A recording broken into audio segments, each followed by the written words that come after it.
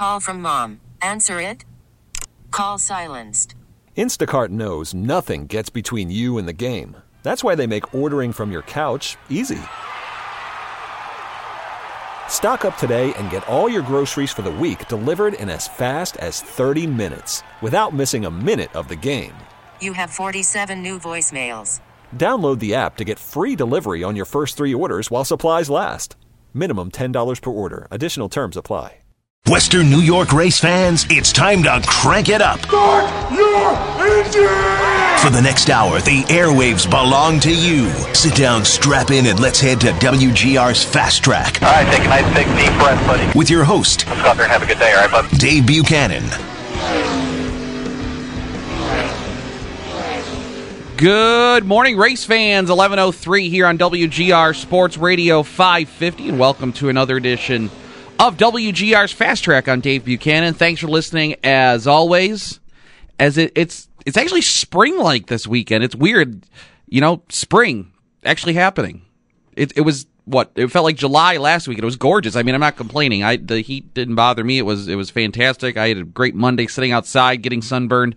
And it was, almost 90 degrees. But this weekend, at least Saturday and so far today here on Sunday, although I think we might get some rain later, it's actually felt like spring. It's been a nice, comfortable weekend, and I just want to appreciate that because last weekend, again, gorgeous, but it felt like July and not late May. What a weird month May was, by the way. It started with snow, and then finished up as the warmest May on record for Buffalo. That's just crazy, but that's the world we live in. It's the area we live in where there's, 4 seasons in a week sometimes, or definitely 4 seasons in a month. We had that during the month of May as we closed the month of May last weekend in the racing world, of course, with the Indianapolis 500 and the Coca-Cola 600. And what a great day of racing that was, too. Last Sunday with Will Power finally breaking through for his first win in Indianapolis 500, and Kyle Busch checking off the final track on his list of Cup tracks to win at. He has now won at all of them, if you don't count the Roval at Charlotte, which is coming up in October.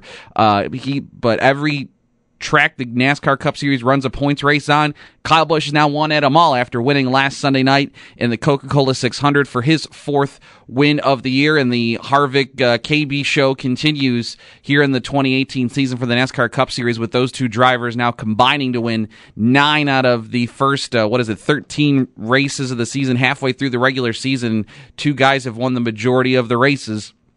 But a great day of racing, and we're going to talk about it with you here at 803-0550, 1-888-550-2550 if you have thoughts on either the Indianapolis 500 last week, the Coke 600, or if you're already moving on to this week. I mean, IndyCar, they have their doubleheader weekend, of course, in Detroit with race 1 in the books yesterday, Scott Dixon picking up the win. They've got race 2 coming up today. It's pouring in Detroit this morning as they try and get qualifying going. Or if you want to talk NASCAR, Pocono this weekend, and we're going to have the race right here on WGR coming up this afternoon, and one of the voices you'll hear on the broadcast will be Woody Kane of the Motor Racing Network, and Woody is going to join us live from Pocono in about a half hour here on the program, so look forward to that, talking to Woody Kane. But phone lines are wide open this first segment, and plenty on the table to talk about. Again, 803-0550, 1-888-550-2550. You can also send us a tweet at FastTrack550. That's at FastTrack550.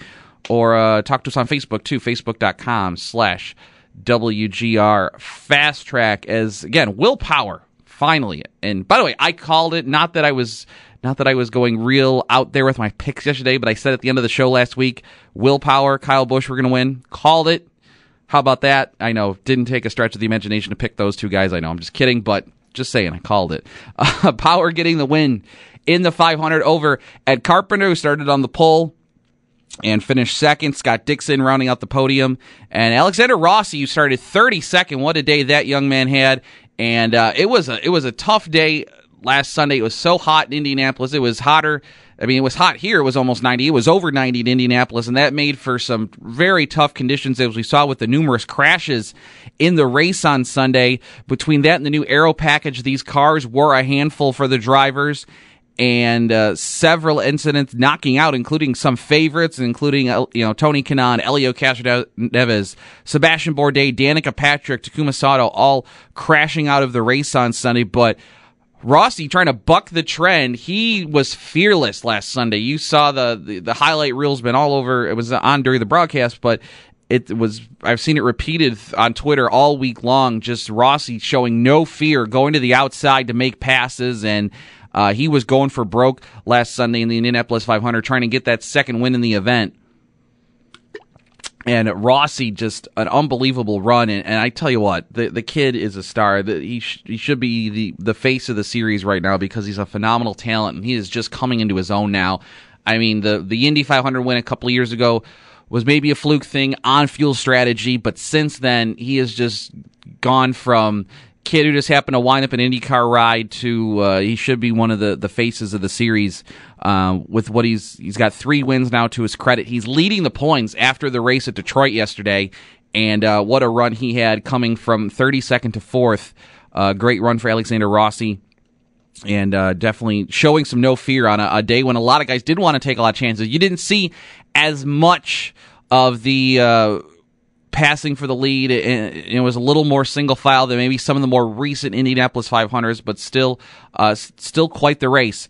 But Rossi was showing no fear out there. He finished 4th. Ryan Hunter-Reay rounded out the top 5, and then your rest of your top 10, you had Pagenaud, Carlos Munoz, Joseph Newgarden 8th, Robert Wickens, Rookie of the Year, salvaging a decent finish for a rough month for Schmidt-Peterson Motorsports 9th, and then Graham Rahal finishing in 10th. Other notable names, Marco Andretti placing 12th.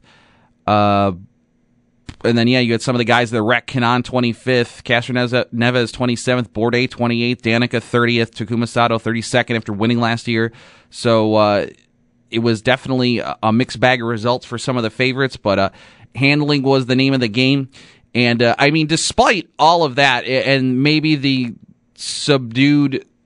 not maybe subdued, but just some of the lack of the guys willing to maybe make some passes that we might have seen happen in the last couple of years, we still got that late lead change with inside 5 laps to go. Another year of a lead change with inside 5 laps to go at the Indianapolis 500, keeping the streak going from, what did I say last week, like 2010, 2011. It's been every year since then. And this one came down to fuel strategy, as there was, despite all the cautions in the midsection of the race, the late race restart, and a couple of guys trying to stretch fuel in Oriol Servia and Stefan Wilson. And I was sitting there at home and I'm like, geez, despite all the domination through most of the race from the Carpenters and, the Will Powers, despite them leading much of the first half of the race, this is going to maybe come down to one of those can you believe it type moments, as with 20 to go, you had Oriol Servia leading, and then they had the final caution for the crash by Kanaan, and Servia trying to make it on fuel, and then Stefan Wilson, the brother of Justin Wilson, taking the lead with 7 to go, and I was just sitting there in disbelief, like, really, I mean, it would have been great to see him win it, but are you kidding me? Of all the out there names to possibly run the race, Stefan Wilson leading with 5 to go, but unfortunately, and also Jack Harvey was up there too right at the end, trying to stretch it on fuel, but this time they could not get the luck that Alexander Rossi had and had to pull off to make a stop. I thought Wilson was going to go a little bit further. I was kind of surprised when he pulled off with 5 to go. I thought maybe he'd try and stretch it till it ran dry, or maybe try and get it down to 2 to go, just maybe hoping for one last caution. And there was a good write-up from Jim Aiello at the Indianapolis Star this week, kind of talking about Stefan, and he had some quotes of him just hoping there would be one more caution, so maybe he could hang on and be able to win it. Unfortunately, that would not be the case, but I was still surprised when he pulled off with 5 to go. But Wilson pulls off, and that allows Power to claim the lead and win his first Indianapolis 500, and cementing his status now as an all-time great, really, in IndyCar racing. I mean, before he won the championship, there was a lot of people would say, had a lot of maybe buts about Power and his status despite all of his wins. But after those 3 runner-up finishes in the points standings, getting that first championship finally, and now an Indianapolis 500 win, and now it's I think he's set for life now when it comes to being named on the list of all-time greats when it comes to IndyCar, Champ Car, IRL racing for this generation. Will Power is up there as one of the all-time greats. With like he and Scott Dixon, the old rivals, the best rivalry in the sport here in the last decade or so. Those two guys definitely the best of their generation, along with the Castroneveses and Montoyas, and even you could throw the Pagenaus and the Newgardens on that list. The best of the best in IndyCar racing, and he finally now adds his name to the Borg-Warner Trophy and gets a win. And a guy that started off being known for being a road course ace and didn't have the skills on the oval track, finally developing those skills as he continued to win races on the IndyCar circuit. And now he's won the biggest oval race and the biggest race from all, the Indianapolis 500. So congrats to Will Power.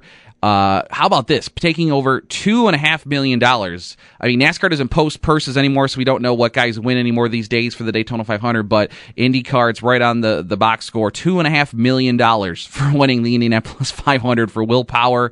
And, of course, Roger Penske, what is it? I think 17 now Indy 500 wins, adding another one to the old trophy case in his 50th year. Their 200th IndyCar win earlier this year. What a trophy case Mr. Penske has at the headquarters with another Indy 500 win to his credit.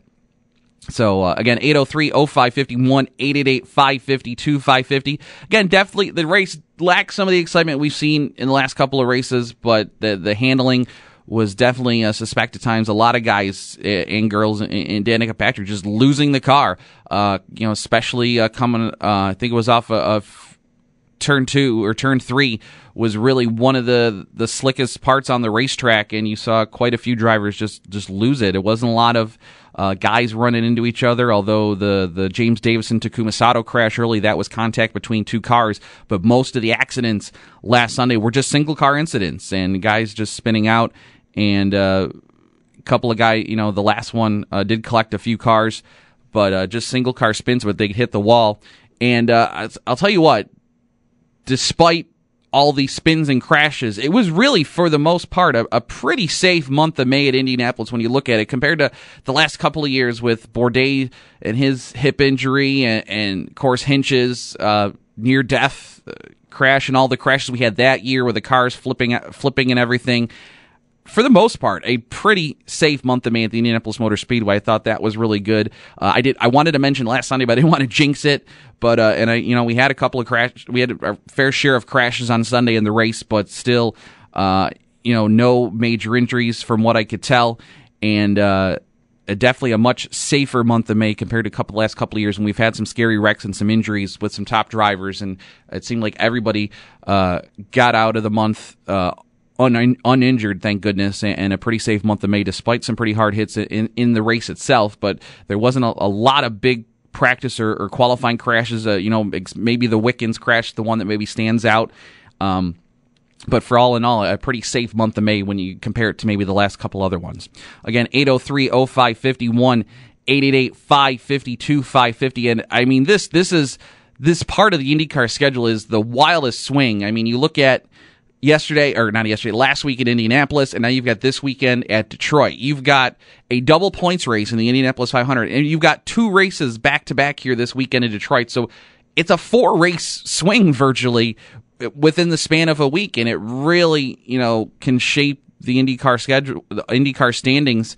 You make out pretty well in these 3 races, and you could be set up for a championship. And if you falter, you're going to be scrambling the rest of the year. I mean, they still have half the season to go, but this is a huge stretch of this 7-day stretch for IndyCar is huge. And they had the first half of the doubleheader yesterday, and Scott Dixon on a 2 pit stop strategy, beating Ryan Hunter-Reay for the win yesterday at Belle Isle in Detroit. It was Dixon over Hunter-Reay, and then Rossi. Another great day for Alexander Rossi.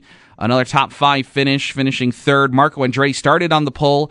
He also tried to do the 2-stop strategy with Dixon, but came home 4th. Takuma Sato bouncing back from his bad day at Indianapolis, finishing 5th.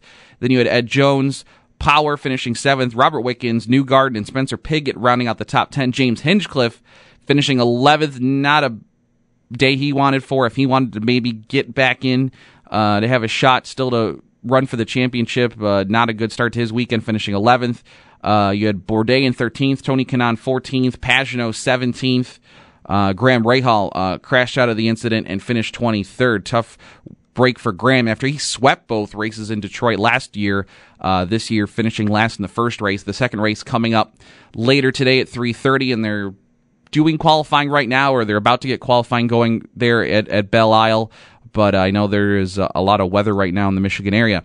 But you look at the points now, just after yesterday, Alexander Rossi is the points leader. He holds a 4-point lead over Dixon, a 7-point lead over Will Power, and then you've got Newgarden's 21 back, Hunter Ray's about, mental math, not good, 49, and Wickens is 74 back, and then you've got Rahal, Bourdais, Andretti, Pagenaud in 10th, and Hinchcliffe all the way back in 11th after maybe being a championship contender going in to the 500, failing to qualify for the race, and now 11th place finish yesterday.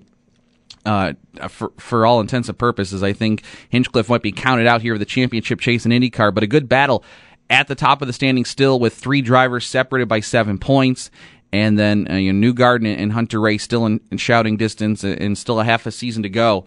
But again, the guy I may be most impressive with, I was already impressed by Will Power. I knew how good he was, and everybody else did, of course. I'm not saying that no one else didn't know. But I was just I wasn't impressed by Power winning as much as I was happy for him. Just happy for him to get the win and get that box checked off on his resume, and now fully cementing his status as an all-time great in IndyCar. I was set with that. It's Rossi that has impressed me the most here, not only with the 500, but just this season in general, with his results, picking up a win at Long Beach and some great top 5 runs, and he's been in the hunt virtually every race this season in IndyCar. And now, really, I mean, I hope he goes. And I'd like to see him win the championship this year and continue to be the face of the sport. I think he's a great talent, and I would like I said, just like to see him maybe be the face of IndyCar going forward, especially as the Will Powers and Scott Dixon start to get older and maybe only running in IndyCar for a couple more years. But Rossi and Newgarden, a couple of Americans, to lead IndyCar going forward into the next generation of the sport, I guess you could say. Again, 803-0550, 1-888-550-2550. Again, just a phenomenal event. I mean, what more can you say about the Indianapolis 500? Just they call it the greatest spectacle in racing, and it certainly is, and that was on display once again. Jim Cornelison has some, how do you replace Jim Neighbors singing Back Home Again in Indiana? But Jim Cornelison now, his last couple of years, he has nailed it, and he's definitely picked up in the memory of Mr. Neighbors. But just the pageantry of everything, and the great event that it is. And again, as I said last week, definitely on my bucket list, leads it of racing events I want to go to. But a great. Just a great event overall, and it was a lot of fun, as always, with the Indianapolis 500. Again, 803-0551, 888-550-2550. Hit us up on Twitter at FastTrack550. Coming up, we'll talk to Woody Kane, of course, from the Motor Racing Network as NASCAR. Coming up this afternoon here on WGR, we'll have the race from Pocono, the Pocono 400 from the Pocono Raceway, and we'll be talking to Woody Kane about that. Coming up in about 15 minutes or so here on the program. NHRA also in action this weekend. And how about John Force? We've talked about a couple of times. John Force has had some, although typical of funny car drag racing, still some fiery crashes this year. He had 2 early this year, and he's had a third one this weekend during qualifying at Chicago at the Route 66 Raceway out there in Chicago. But just it seems like it's been a trend for John Force at well over 60 years of age, the 16-time champion. It's amazing he can keep it going with all these big hits. I mean, he's not getting injured in these large explosions and everything, but still, you have to wonder. I don't know if it's anything he might be doing wrong, but just eventually some of these hits on a man of his age, if it can endanger his future in the sport as a driver, at least. Of course, he'll still be a car owner, with his family's operation there. But Force has taken some big hits and has gone through some big explosions this year already on the NHRA circuit. 3 of those at least that I can remember off the top of my head over there, including the one this weekend in Chicago. But Steve Torrence, the top qualifier in Top Fuel there at Chicago. Matt Hagan was top qualifier in Funny Car. Greg Anderson in Pro Stock. Andrew Hines, the number 1 qualifier for the Pro Stock motorcycle division there this weekend at the Route 66 Nationals. But Force, I mean, there's always this talk about, our race car drivers, athletes, and, you like to stick up for your sport. So, yeah, they're athletes. I mean, these guys wheel cars for 500, 600 miles as it comes to stock car racing or Indy car racing and drag racing. Although they're only racing the car for maybe 3 to 5 seconds. They're doing it at speeds of 250, 300 miles an hour. But I think there has to be a limit. When you have guys the age of John Force or, seeing Morgan Shepherd continue to try to qualify for races in the Xfinity Series at over 70 years of age, it makes the argument a little bit harder when you have guys like that still out there racing. I mean, yeah, Force is still having success, whereas Morgan Shepherd is still failing to qualify and doing it on lesser equipment. But I think it just takes away from the argument when you have guys that are probably true athletes. Someone like Jimmy Johnson that not only is a heck of a race car driver, but he also go hop on the bicycle and pedal 50 miles, something I could never do. I mean, him, Carl Edwards, of course, known for for being quite a physical specimen. I mean, the top drivers in the sport, yes, they are athletes, but it's hard to say that they're all great athletes when you have some of these outliers out there in this day and age. But I think it might be time, not that he's performing that poorly, but just for his own health and well-being going forward, it would just, might be time for Force to maybe start thinking about retirement, as he's just had a lot of these incidents this year alone. And if they're just mechanical and they're and then it's bad luck, then so be it. But, I think, at his stage, he doesn't have the body of even a 40-year-old or a 30-year-old. He just could be more susceptible to injury at this stage of his life with some of these fiery explosion crashes that we've seen him in with that funny car so far this year. But that was just something else that was kind of something that came up this weekend, and I just wanted to find a way to squeeze it in here to today's show. But just something I've been kind of following this year, just seeing the results out of NHRA this season and just seeing these repeated big explosions for John Force. As much as he has a great personality for the sport and everything, it's just I just don't want to see anything see him get hurt badly if these keep happening. And who knows, if he's able to walk away from all these incidents, but what damage could it be doing to his body? And and how many times he can be so lucky to escape these incidents that have seen so many that have happened to him this year. So I just wanted to squeeze that in there. 803-0551, 888-552-550. Again, thoughts on the Indianapolis 500 and Will Power, or thoughts on Alexander Rossi. Again, just very impressed with that young man with the season he's having this year in IndyCar and the possibility of him leading the championship. Well, he is leading the championship. The possibility of him winning the championship this year in IndyCar. NASCAR coming up here. We're going to talk to Woody Kane from the Motor Racing Network and look back at the Coke 600 and look ahead to today's race at Pocono when we get back here on Fast Track on WGR. This is Kyle Busch, driving the number 18 M&M's Toyota. You're listening to WGR Sports Radio 550.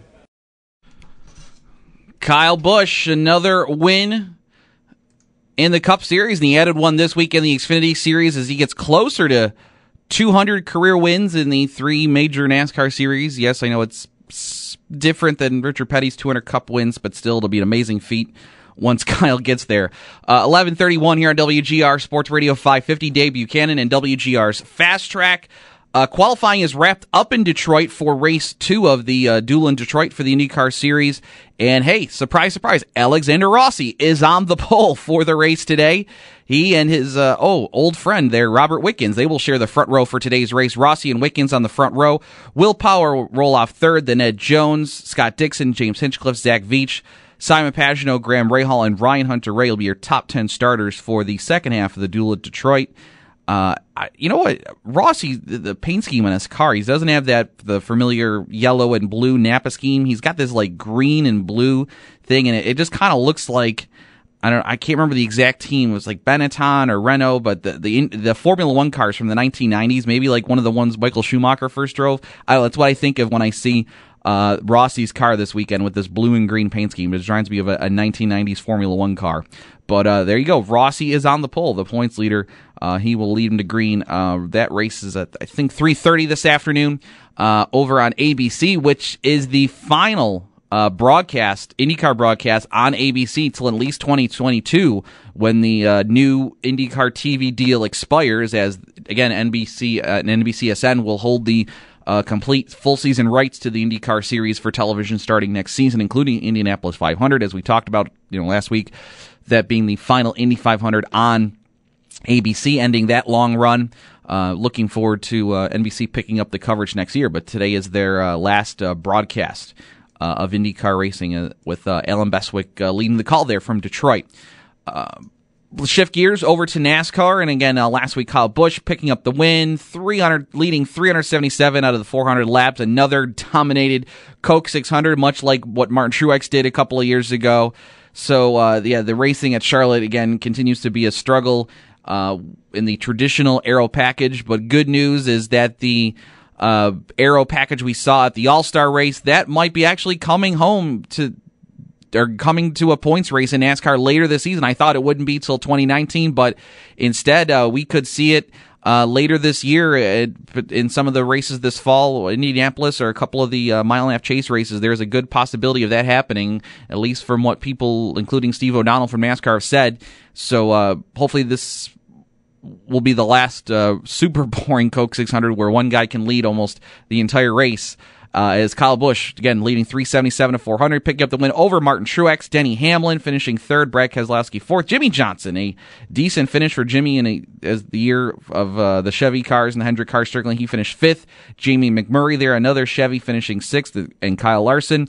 Then Kurt Busch, Alex Boatman, nice run for him, and Ricky Stenhouse round out the top 10 finishers in the Coke 600 last week. Chase Elliott finishing 11th, Clint Bowyer 12th, Daniel Suarez placing 15th, and then you had Eric Jones in 19th, Joey Logano in 22nd, and that'll kind of do it. William Byron crashing out, he finished 39th, and Kevin Harvick crashing out, finishing 40th. I guess there you go. There's a notable name. Almost missed that, as Harvick slapping the wall early on, just 83 laps in, getting knocked out, and his run to get a 6th win, unfortunately, not happening for Harvick last weekend at Charlotte as he crashed out of the race.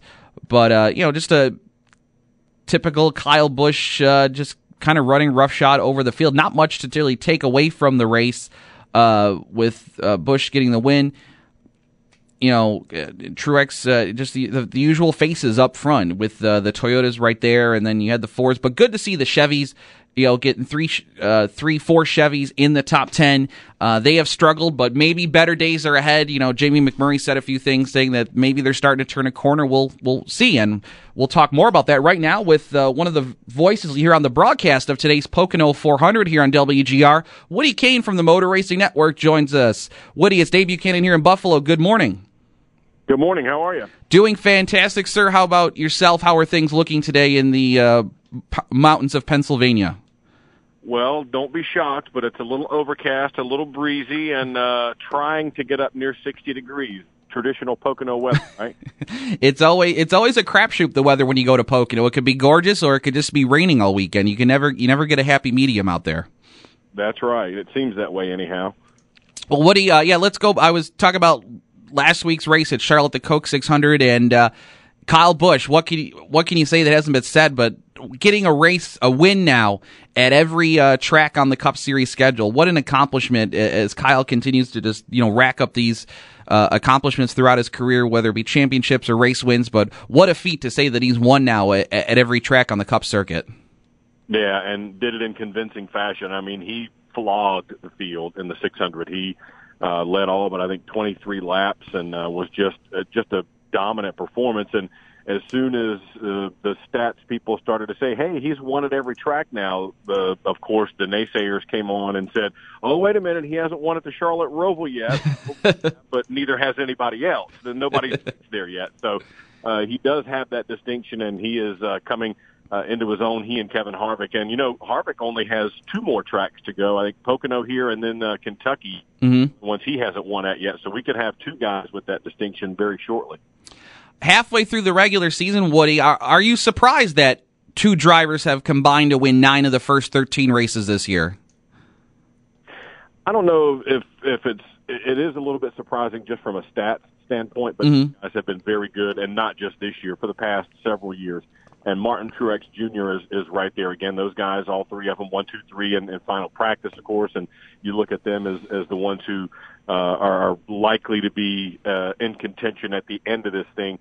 I don't think Truex is performing quite as well as he was a year ago when he won the championship, but they're not far off, and they've still got time to make that up. They do have a win under their belt, and we haven't seen a season yet where we had 16 different winners where guys could get bumped with a win. So he is all but locked into the playoffs, and I think they'll be just fine by the time we get to the playoffs and then get back to Homestead again. So those guys have been dominant. There are some other guys, of course, knocking on the door. When Kevin Harvick wins, Kyle Busch and Martin Truex, it seems like, are right there, and vice versa. You've got Clint Bowyer with a win. You've got Joey Logano also with a victory. So there are some other guys who still have plenty of time to get hot and get their ship righted before we get to the playoffs. The big thing is, can Chevrolet turn it around before we get to that point? I think they're making some gains. The Chip Ganassi cars, Kyle Larson and Jamie McMurray, have been solid all season long, and it seems like Larson especially came out of the gate a little bit ahead of his Chevrolet teammates, if you will. Alex Bowman has been showing some speed of late. Jamie McMurray's been pretty good as well, but can anybody turn that around and get into let's say championship form by the time we get to the end of the season? We won't know till we get there, of course, but remember last year when Toyota came in with their new Camry, it took about half the season before they were winning a lot of races and becoming a dominant force in the season as well. You mentioned the playoff standings. I mean, and traditionally, Woody, it seems like when we come out of Charlotte and head into the summer months, there's not a whole lot of movement in the standings from guys that are in the playoffs, coming out of this race versus the guys on the outside. There's not a whole lot of movement, and if you're in a playoff spot at this point, you're sitting pretty, even though with still 13 races to go. I don't know if you agree with that, but I mean, you look at some of the names on the outside looking in right now. Stenhouse, Suarez, not Dillon, he won the Daytona 500, but Jamie McMurray, Ryan Newman, Bubba Wallace. I mean, is there anybody on the outside looking in that really has a shot, you think, to work their way into a playoff spot in these next 13 races? Well, I think if you look at Stenhouse, for example, they are running a little bit better than they were at the other tracks last year. Still got 2 restrictor plate races to come, so he could cross one off the list. Jamie McMurray is very good at restrictor plates as well. He could very well get in. And then when we get to the road course season, if you will, all bets are off because really good guys like an A.J. Allmendinger who could surprise and get a playoff spot like he did a couple of years ago there by winning at a road course. So I think there could be some movement, but historically you're right. We don't see a lot of shifting at this point, but I bet if you asked any of those guys right around, let's say 13th through 18th or so, they would all say, nope, we're not comfortable yet. We got to do better. One correction. Actually, Stenhouse is tied in points with Chase Elliott. They're both tied for 15th. Because Austin Dillon, with a win, but is outside the top 16, he would be the 16th driver in the playoff field. So really, Stenhouse and Elliott kind of tied for that final playoff spot going into today's race at Pocono, but Elliott has the tiebreaker. But let's turn our attention to today's race, Woody, there at Pocono. And Ryan Blaney, young man now driving for Penske this year, the defending race winner, and shows his muscle in qualifying by winning the pole for today's race. What do you think of Ryan's chances of maybe going back-to-back here at the Tricky Triangle? He's another guy who feels like he's right there in terms of breaking through for a victory this year. And as you said, he got the first one at Pocono last year. Of course, that was with the Wood brothers and all the history that goes with that, and got that win. I talked with his crew chief, Jeremy Bullins, last week about remembering that moment, and he laughed and said, the funny thing was we had radio issues for the latter stage of that race, and we couldn't hear Ryan, and I told him maybe we should make that a thing going forward where we can't hear him. He does well. He's kidding, of course, but I mean, they're right there. They're very good as well. All those Penske cars are very good, and he could, winning the pole shows he's got speed, but strategy is certainly going to come into play today with this track as big as it is, with pit stops being what they are. Temperatures are going to be cooler than what they practiced in, so that's why crew chiefs get the big bucks, right? All the calls get thrown at them on race day, and they have to try and figure it out. But he's definitely a guy you got to keep an eye on. And you mentioned Chase Elliott earlier. He's been very good at Pocono and hasn't quite broken through either. Remember how disappointed he was when he felt like he had it in his hand and let it slip away like 3-4 races ago at Pocono. Yeah. So I think he's going to be a guy who's very good as well, and one to keep an eye on in terms of getting a win this year, maybe here at Pocono, and being in contention for the rest of the season. Woody Kane from the Motor Racing Network joining us here on WGR's Fast Track.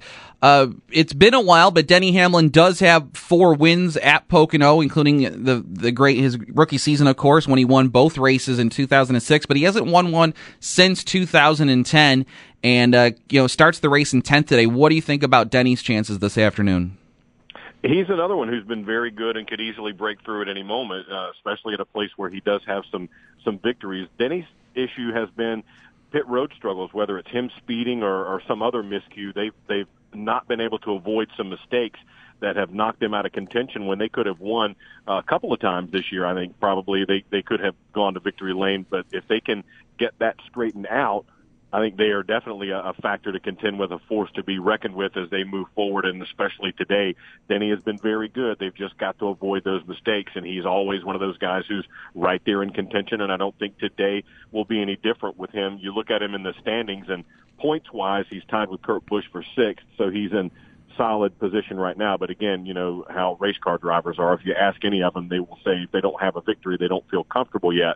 But I think he is going to be in victory lane by the time we get down to the end of the regular season. That's become the joke on social media: death, taxes, and Denny Hamlin speeding on pit roads. 3 things that seem inevitable.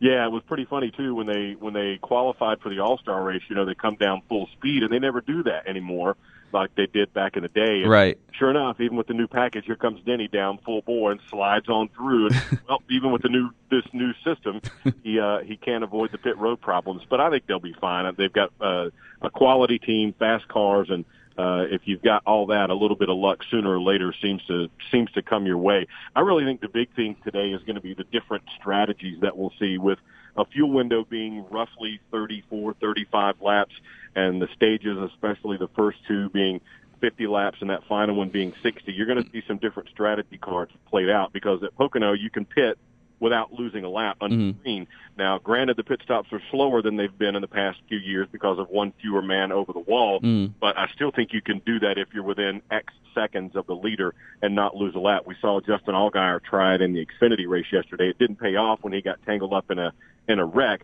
but I think you're going to see the range of options that teams and crew chiefs have open up at a big track like Pocono, where they can play that card and, short pit before the end of a stage to come out in front beginning the next stage. And I think that's something that's going to be significant today. Who plays that strategy card the best, and who has that winning hand when they go to play their strategy. Now, as we've seen, caution at the wrong time can throw all that out the window, but I think you're going to see some guys really trying to play strategy cards today. Before we let you go, Woody, what can we look forward to on the pre-race coming up here at 1 o'clock? Well, you mentioned Ryan Blaney, and Kim Kuhn has a one-on-one sit-down with Ryan, and don't be shocked, but they're going to talk a little Star Wars, a little Pocono from a year ago when he won, and how that has changed things for him. It's been kind of a whirlwind, as Blaney is one of the guys who everybody looks at as one of the up-and-coming stars in the sport, and it's going to be a lot of fun. We'll also, of course, hear from a ton of drivers on the grid. We'll have, Rusty Wallace, the NASCAR Hall of Famer, is going to be on hand to tell us what he thinks will be keys to the race today. So a full pre-race show coming up, and it's going to be a lot of fun. Woody, appreciate the time. I know it's a busy race morning for you. Thank you for joining us, and we'll be looking forward to hearing more from you later today along with the rest of your MRN colleagues right here on WGR. You bet. Thanks a lot. All right, Woody Kane from the Motor Racing Network, and they'll have live flag-to-flag coverage of the Pocono 400 coming up this afternoon here on WGR Sports Radio 550. We get back, we'll wrap up this edition of Fast Track with our usual local racing roundup, but still time to squeeze in a phone call to 803-0550, 1-888-552-550. We wrap up this edition of Fast Track next here on WGR. Let's find out who visited Victory Lane this weekend. It's time for the local racing roundup on WGR's Fast Track. And we'll start with the Friday night action over at the Ransomville Speedway. The Patriots sprint cars were in town, and surprise, surprise, the Cobra Chuck Hebing picking up the win. That man can wheel a sprint car like nobody else around here in 360s. Kevin Wills got the win in the Sportsman. Kenny Kamich got the Street Stock win. Cole Susie in the Four Bangers. Cody Wolf got the win in the Novice Sportsman. Lancaster Dragway Friday night. Rachel Jewell getting the Buffalo Street Outlaws win. Chris Carlotta in Street Outlaw Limited Street, Top 8 Eliminator, Wayne Cleveland, Dale Eckert in Top ET. Fast Eddie Semlich got the win in Mod ET, Mike Neerhoof in Bikes and Sleds, and Matt Hughes got the win in Street. Saturday night action, and stay at Lancaster. The International Super Modified Association put on a great show last night in front of a great crowd. Mark Samet from London, Ontario got the win, making a late race pass on Mike Muldoon and holding off Dave Schulich to get the win. Andy Cryan got the Street Stock victory. Darren Dryden in the Can-Am TQ Midgets.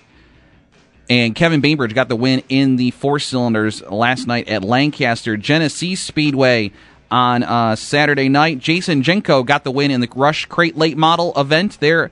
Dave Dubois in the 360 Late Models. Dennis Cumming in the Street Stocks. Eric Weiss in the Mini Stocks. Bailey Logsden in the Bandits. Actually, I missed one from Friday night. Holland Speedway. Getting this off a message board because I didn't get a press release, but Sam Falone and Neil Dietz split the Sportsman features. Nick Welshins winning the Street Stock feature, Bob Palmer in the 4-cylinders, and Marty Hughes getting the win in the figure eights at Holland on Friday night there at Holland Speedway. Wyoming County International Speedway got their press release in time, just in time, in fact. Jacob Gustafson won the 4-cylinder race. He ran the Short Track Nationals at Bristol a couple of weeks ago. Zach Myers in the Super Stocks, and the Rocket Man, Ricky Knapp, picking up the SST Modified win. They had 20 Sportsman SST Modifieds there last night at Wyoming County. Good show for them. But the Rocket Man, Ricky Knapp, picking up the win there. That's all the results I got. And actually, take that back. That's not all the results in my inbox. Merrittville Speedway last night. Matt Williamson, another win. I think that's 8 on the year for Matt all overall. Just getting Gary Lindbergh on the final lap. Adam Leslie, another Sportsman win. Rob Murray in the Hoosier Stocks. That's 3 in a row for Rob. Model Lights, Brent Bigelow, Alex Riley Mini Stocks, Adam Plazik getting the win in the 6-cylinders. As of right now, Humberstone is still on, but there's some weather in the area. They're going to make a call on their show at about 1:30 this afternoon if they're going to go tonight. Coming up, some great racing. Thursday night, you've got your choices. You've got Lancaster Speedway on asphalt running Thursday night with their 3 home track divisions, including the Sportsman, Street Stocks, and 4-cylinders. And Genesee Speedway also has a show on Thursday night. If you're looking for some dirt action on Thursday, they've got a show on the Thursday, as I just said, and that is with the Grit Sportsman Tour. They'll be on hand. So both of those shows start on Thursday if you're looking for something to do. And Saturday night, next Saturday, one of the best races of the year, the Race of Champions Modified Series making their first visit of the year to the Lake Erie Speedway, plus late models back at Lake Erie. That'll be great. I missed the old late model days when I worked there about a decade ago, but that should be a good show next Saturday night. Real quick, though, before we go, I talked about John Force at 69 years of age and the hit he took. Well, they talked to John after the crash, and he had some very impassioned comments on after that incident. So here's John Force from earlier this weekend. Monster. My job, PPG, is to go out there and win. And I thought I turned it around this week, and it blew the tires off. I thought it broke an axle. It made such a right turn on me, but it'll do that when it strikes the tire. It made me ride. It put me into the wall, and I got it off the wall, and then the body must have went down on the front tire because it sucked me into the wall like 3 times. Boom, boom, it kept hitting my shoulder. All the work we did in safety with the head padding in the last few weeks from a couple of those crashes, that really worked because I slammed, roll cage twice, but I was good. But it was my shoulder I got hit. I'm going to have it take a look at it, my collarbone, because it hit me like 3 times. Then it took off. It took off again, but I reached right out and pulled the fuel shut off and shut it off. So I know my safety stuff. It's just This race car will not ever beat me. You understand? It's my best friend, and it ain't treating me right. But you got to take care of it. You got to get it right. And I will never give up on it until it kills me. And that's a God's truth. There's John Force from this weekend after his at least third pretty scary crash of the season in NHRA. And there's a man that is not going to listen to what I said in the opening segment of this show, and he is not going to step out of the car, even at 69 years of age, even after he thinks he may have a shoulder or collarbone injury.